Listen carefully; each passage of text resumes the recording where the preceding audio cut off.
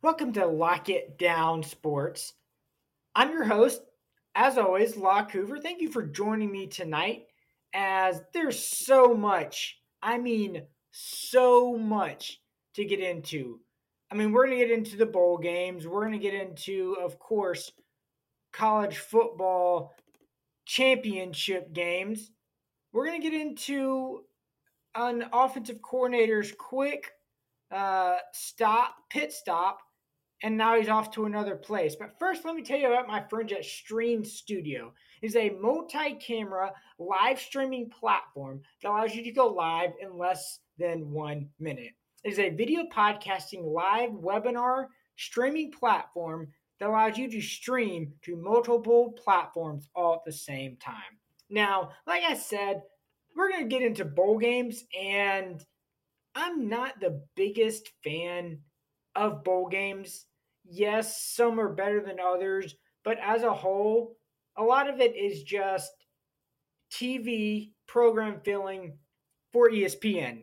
How many games does ESPN, because ESPN owns a handful of games that are their bowls that they own.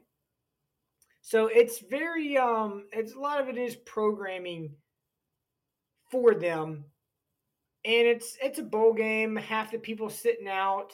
It's hard to really know your team, what team you have actually showing up, and what coaches are going to do. And that's very much in the case in Ole Miss and Texas Tech, where Lane Kiffin and Ole Miss, they lost to Texas Tech. But some of the things they were doing early on in the first quarter, going for it on fourth down and one or two or three on about their, they went once on their about their 20-yard line and once on their 10-yard line. Of course, they wouldn't do that in a regular game. There's no way in the world if they're facing a Mississippi State, an Alabama, an Auburn, they're going for it on a fourth and two or three at their own 10-yard line. That's not happening, because it puts them in a, obviously they don't get it, an automatic point scoring situation where at minimum it's a field goal for the other team. So that's bowl games, and I feel like to me that was almost what Lane Kiffin was treating it as. You know what? It's a bowl game. Let's have some fun. Let's just see what happens here. And obviously we saw Ole Miss lose to Texas A&M. And then, this other game, a wild, weird, just game how it turned out. This Arkansas Kansas game. How Kansas got down big behind playing against Arkansas, and then they hit an onside kick late. They score again. They score again. They're down 18, and they in the fourth quarter and they tie it up. They go into overtime, and Arkansas is able to pull it out. But it's like that sort of thing to me is stuff that I feel like would not happen in a regular season. Obviously, all the Lane Kiffin stuff seems very rare that a team would blow a. Yes, of course, it always happens. There's always leads that get blown, obviously. But in a college football game, two average teams, nothing special, not high powered offenses in the least bit, are doing that offensively. Yeah, it was a high score, but that's just how weird the weird nature of bowl games. I think some of it too is just like how much does a team actually prepare for their opponent, Because the big thing for them is getting those 15 additional bowl practices where they can work some other stuff. They see some younger kids. And how much is it to actually focus on the opponent that they're playing? Yeah, I think it's some, but I don't think it's the full 15 days worth of preparation for that opponent. Now, talk about good bowl games, and I won't call them bowl games, obviously, the two playoff games. We finally got two good playoff games. Most of the time, it's a blowout, a 14 to 17 point victory, and then sometimes close game on the other one or not. We finally got two good close games. Ohio State and Georgia, which we'll get into a little bit later, and then of course TCU and Michigan as well, who we'll get into later as well. So finally, I can say two good bowl playoff games, which, like I said, it's been very rare in this occasion. Now, not really a big surprise in this, based on his track record, is Bobby Petrino going to Texas A&M after, shall I say, a brief tenure at UNLV, as he was the coach at most recently last 3 years at Missouri State, and he got an offensive coordinator offer to go to UNLV while still talking to Texas A&M. And here's my thing with this. I get it, okay? I think the first instance is he didn't want the musical chair to drop and him not be sitting at one at a Division One school. So he said yes. I'm going to go to UNLV, even though I'm still talking to Texas A&M. I think this happens everywhere. If you're weighing and just think about the real world. If you're weighing job offers and one offers you first that has less money, maybe not as good benefits, maybe not as good vacation time, but you haven't heard from the other job yet, what are you going to do? You're going to say yes, obviously, because it's an upgrade at where you currently were. So you're going to go do your job, hoping that maybe you get that other offer. Same thing with Bobby Petrino. No different than in the real world. Yes, the coaches, what they make is crazy money wise, for sure, no doubt. But in the real world situation, you do the exact same thing as Bobby Petrino, and I don't blame him. Do I want to go be at UNLV or Texas A&M? Let me think here. It's pretty easy. Now that'll be the interesting part when he starts at Texas A&M with Jimbo Fisher, supposed to be a good offensive minded guy. Bobby Petrino, as much of a jerk and bad human being that he is, he's a good offensive mind, a good football coach. There's no denying that at all. So we're going to see how much of it he jumpstarts the Texas A&M offense, because they're not lacking talent. They're not lacking resources. They can go recruit. That's not an issue either. So it's a good spot. It's a good landing spot.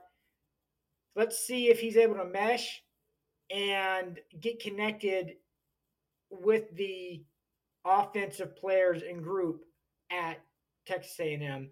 And then this part is absolutely hilarious. SoFi Stadium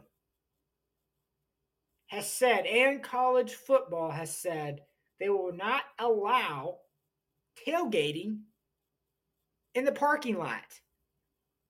I mean, it's only the biggest game of the year. No big deal.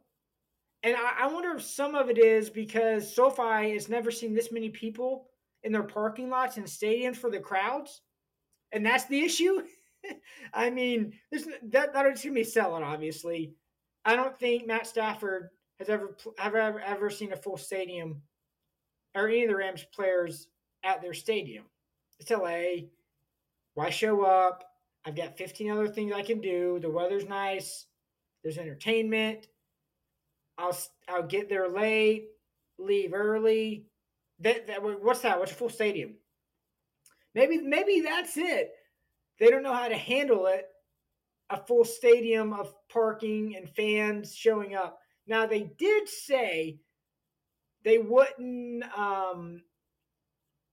be upset if their people were having a cooler and a few alcoholic beverages and drinks.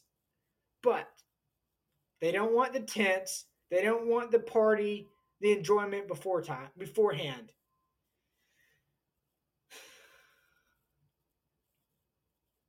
Yep, exactly what I'm thinking. You're exactly what I'm thinking to it. Makes zero sense. It's college football. That's in the DNA of it. Tailgating, the pregame, all beforehand. It'll be hard to monitor. I mean, everybody there is going to have food and coolers and little grills, I would imagine. But maybe they don't want the pop up tents, and that's the biggest thing. But come on. It's only the national championship game. It's not like it's a big deal or anything. Now, something that was a big deal to me was going to see how Joe Milton played at quarterback for Tennessee against Clemson in the Orange Bowl. Big game for him, for sure. His second start this year after Hooker went down, where he started Vanderbilt, looked good, threw it out, threw it all around. But also, here's the two things: crappy conditions, it was raining, and it was Vanderbilt. Not the most prolific offense or defense of team. So that was my really big interest point in this game with between Clemson and Tennessee. And Joe Milton absolutely looked the part. His short passes, sharp, had touch. First touchdown pass of the night, crisp, threw it right on the money where he needed it to be. On the money. Second drive, very smooth. Yeah, he sputtered a little bit that a few drives after that first touchdown, but that second touchdown drive, smooth. Actual deep pass with accuracy. Smoother on the shorter pass as well. Watching, he wasn't perfect, of course. No one's going to be, obviously. He missed that one low throw on that third down. Was it catchable? Yeah, it was catchable for sure. But it wasn't a spike in the grass or 17 feet over his head and into the defender's hand. That's what he needs to do. So that was the two things I was very impressed with from an offensive standpoint and what they did. I think another thing I did notice in that game with Milton, Milton's a big dude. 6'4", 6'5", 230, 225, 230. Stout, cut guy. He had a few more design runs than Hooker as a whole. Hooker wanted to stand in the pocket, and yeah, he could run. He was mobile, but there were very rarely to me design runs for Hooker. Joe Milton, he had a few design runs. He's bigger body. He can hold up. He can handle a few more hits or two other than Hooker. So that'll be something to watch too in the offense as well going into next year with Joe Milton. Now, I think these two games pretty much solidified Hooker is going to be Hooker that Joe Milton is going to be the starter next year, without a doubt. Yes, there'll be the preliminary. We're going to battle it in camp between Milton, Jackson, the 4-star from last year, and then the incoming 5-star from this year. It's Milton's job, unless he completely tanks it, which I don't see that happening, and he struggles his first 2 or 3 games. Outside of that, it's his job. He's got locked up. The other thing too, the receiving core. The exact receiving core you saw tonight in that game was the exact receiving core starting 3 for the most part, unless they have another transfer come in, which they're talking and you never know. Right now, with Squirrel White, Brew McCoy, and Raymond Kilton. That's your starting 3 next year. You got Warren coming back at tight end as well for his 5th year. That's your offense. you're set. Yes, you have other guys filter in the rotation, but your starting three and your tight end is all coming back. And you saw that in the game. So offensively, Tennessee's in a good spot, quarterback and receiving wise. You get your two running backs coming back as well. Or well, obviously you're going to say three with the freshman as well, but your two starters and one that played a little bit last year in Wright, Small, and Sampson. Your offense is set from the skill position. They're in good shape offensively. It's going to, once again, what are they going to be able to do defensively in order to do enough? And that's really been the key of what I was saying all year with Tennessee. Do enough. You don't have to be great. Do enough for your offense. And that's what I think that's all you can ask for. And that's what they're hoping. So before we get into TCU and Michigan, the start of the first playoff game, I want to tell you about my friends at Stream Studio. It's a multi-camera live streaming platform that allows you to go live in less than a minute. It is a video podcasting live webinar streaming platform that allows you to stream to multiple platforms at the same time. Check it out. I think you'll enjoy it. You might actually like using it as well. Now, TCU, Michigan. First game of the playoff. It was intriguing. I raised my hand. If you're watching me on camera right here, hand raised, you can see it. I thought Michigan was going to win. I thought they were a better team, and I thought they were going to be able to run the ball like they did against Ohio State and like they did most of the year. Pound the ball, pound the rock, wear and lean on TCU, and win. Obviously, that didn't happen.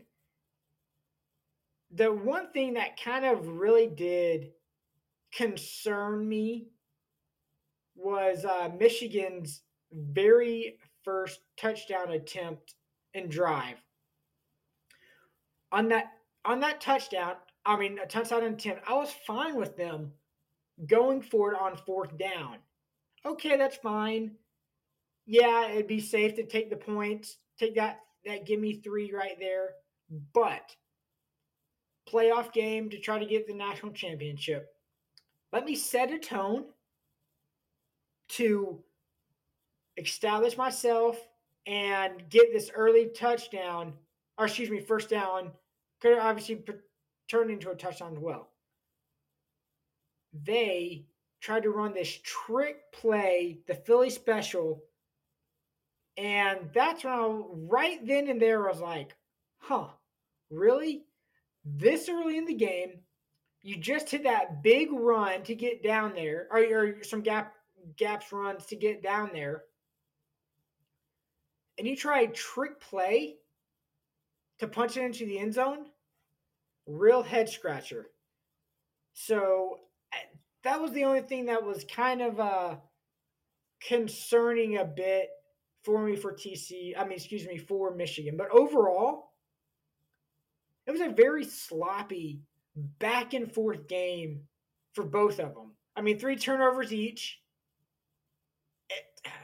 It was like that fourth quarter, like fireworks are shooting off of, okay, you score, now I score, now you score, now I score, back and forth like that. And it was it, it was different in that sense of, what's defense? Who needs that, right? And that's not going to get it done at all for TCU against Georgia, I'll get into that TCU Georgia matchup here in a little bit later as well. Speaking of Georgia, man, oh man, that Georgia Ohio State game.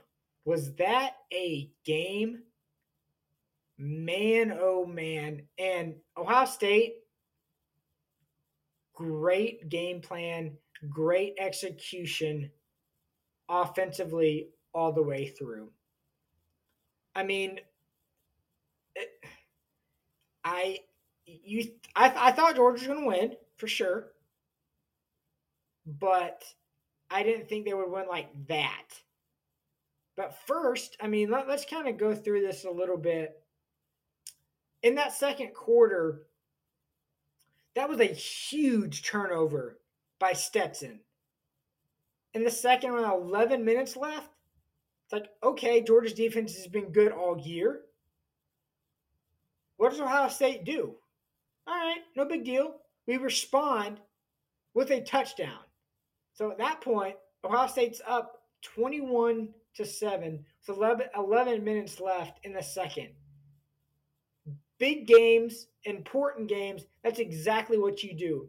You respond on a good team and make that touchdown, turn that turnover into a touchdown.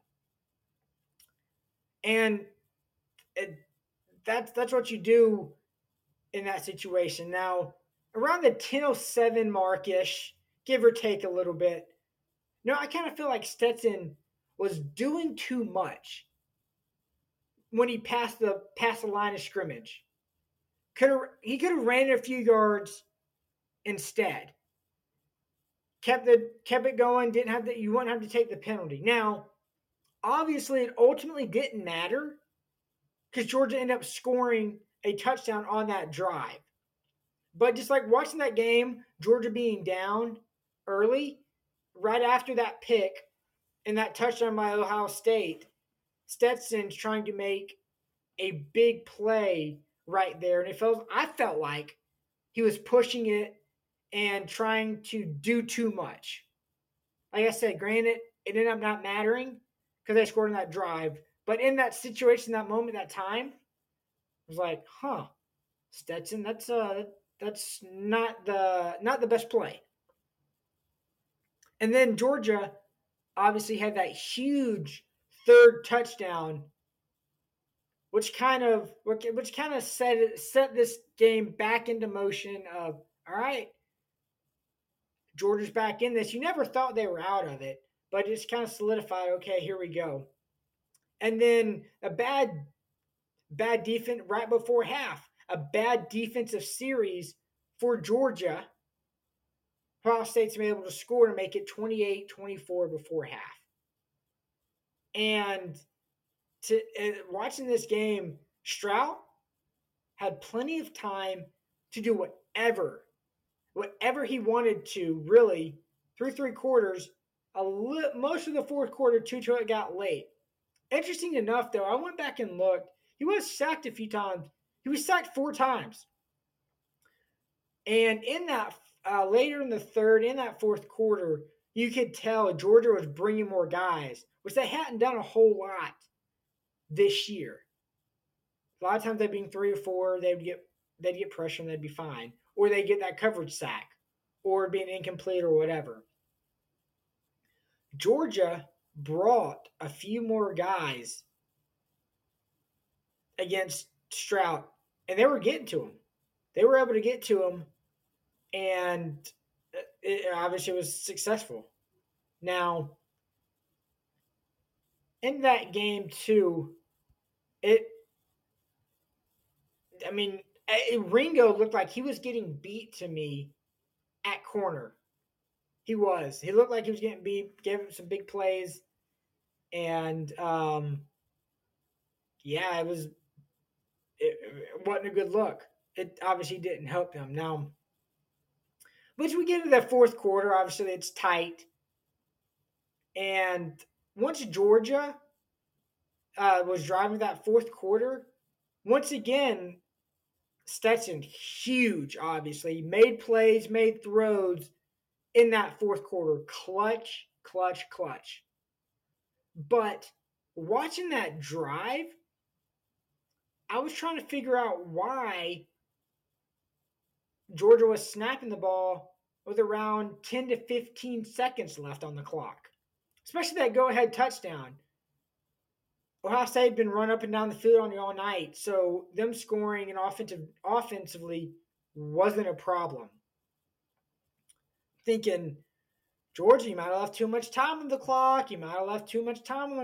Why are you snapping it with 10 to 15 seconds left? Ohio State's got 2 timeouts. And that's exactly what they did. They gave Ohio State more time to score that field goal. So, I mean, obviously, opportunity to score that field goal. Now, we know what happened ultimately, but that last drive, Ohio State had plenty of time. They had their timeouts. That last drive, they didn't get close and obviously close enough. And some of that play calling to me was a little questionable. They could have done anything they wanted with two timeouts to get them even remotely closer. They didn't.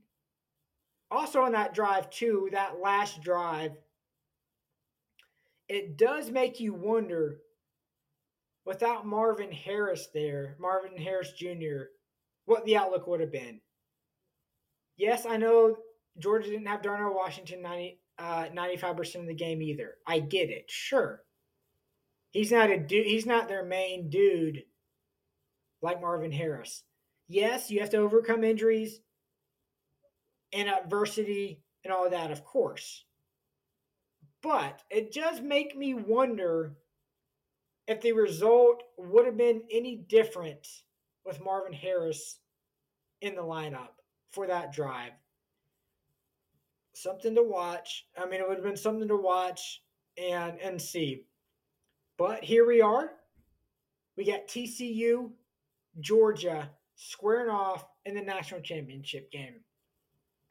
Two very compelling stories to me on opposite ends. On one result, it's really hard to repeat as a national championship and repeat as a championship anything. Baseball, basketball, football, whatever. It doesn't matter. Any big sport, it's hard to repeat. Georgia trying to do it again. Then you get TCU, whose last claimed national championship is 1935, and then in 1938 as well. Did they win one? I don't know. I wasn't born. I didn't see. And in the era of what they'd been just claiming national championships, that's when they claim theirs. So, okay, sure, all right. Another interesting thing about this too is they just became a Power Five school in 2012. 2012. They were Conference USA for a hot minute, Mountain West for a hot minute, and then now obviously the Big 12. So it's actually kind of funny. I'm racking my brain. I think this is the first Big 12 school in the championship game, right? I know Oklahoma's made it to a few semifinal games, but I have to double check that. I want to say the Horned Frogs are the first Big 12 school to make it. And then the other interesting thing about TCU is this is Sonny Dykes' first year as their head coach. Another interesting thing about this with him, the only winning season he's had at a Power 5 school was Cal, where it's 8-5. He's had 4 seasons, had one at a Power 5 school, not counting this one. So this would be his fifth. 8-5 has been his best record at a Power 5 school outside of this year. That's something. So good for him. And then also, too, staying with TCU here, they fired their long time beloved, well-respected defensive coordinator, and then obviously becomes a head coach for a long time in Gary Patterson. He's got a statue at TCU. Okay? Yeah, that's something. And here they are in the national championship against the defending champs in Georgia. I think Georgia's going to win. I do. They're a 13.5-point favorite. And Georgia's going to do what they're going to do. They're going to run the ball. They're going to Darnell Washington. And Stetson's going to make some clutch throws. That's what he's been doing his career.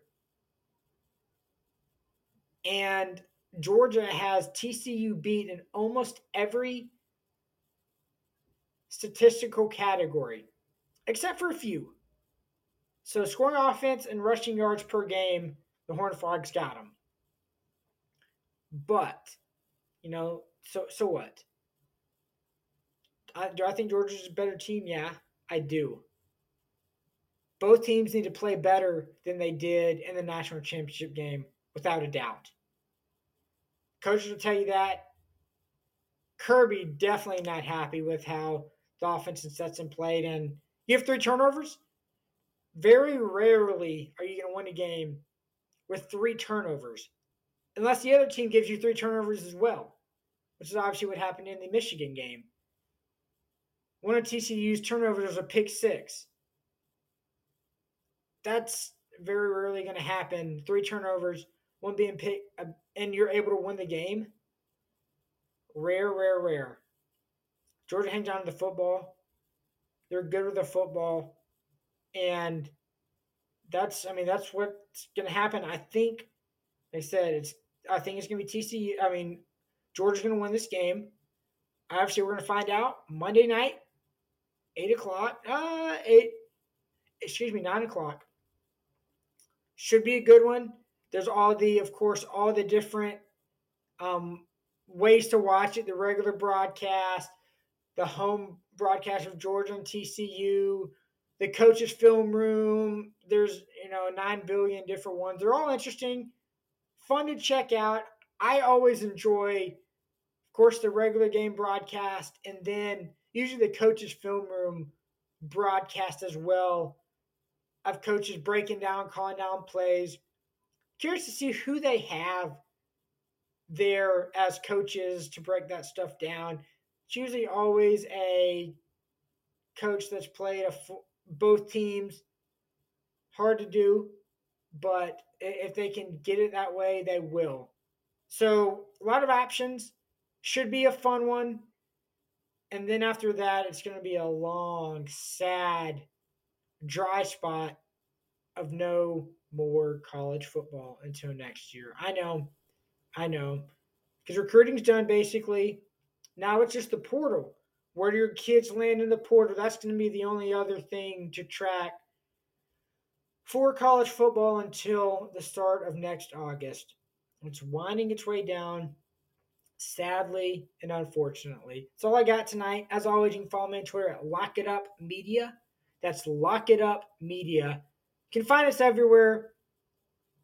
Apple, Spotify, all the big ones. Podcast is there. You've been listening to Lock It Down Sports. Thanks. Have a